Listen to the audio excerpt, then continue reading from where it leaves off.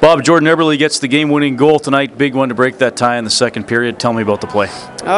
Yeah, I mean, it was just, kind of sloppy play by them, and Connor kicked it out and was just able to put it 5-hole. It kind of lifted us a bit. We were a little bit sloppy up until that point, especially in the second period, but I liked our third. I liked the way we finished. All right, and Cam Talbot was there for you guys again, and maybe good for you guys. You win a game 6-4, and you can also win a game 2-0 2 nights later. Yeah, I mean, Cam's obviously been huge this year, especially as of late.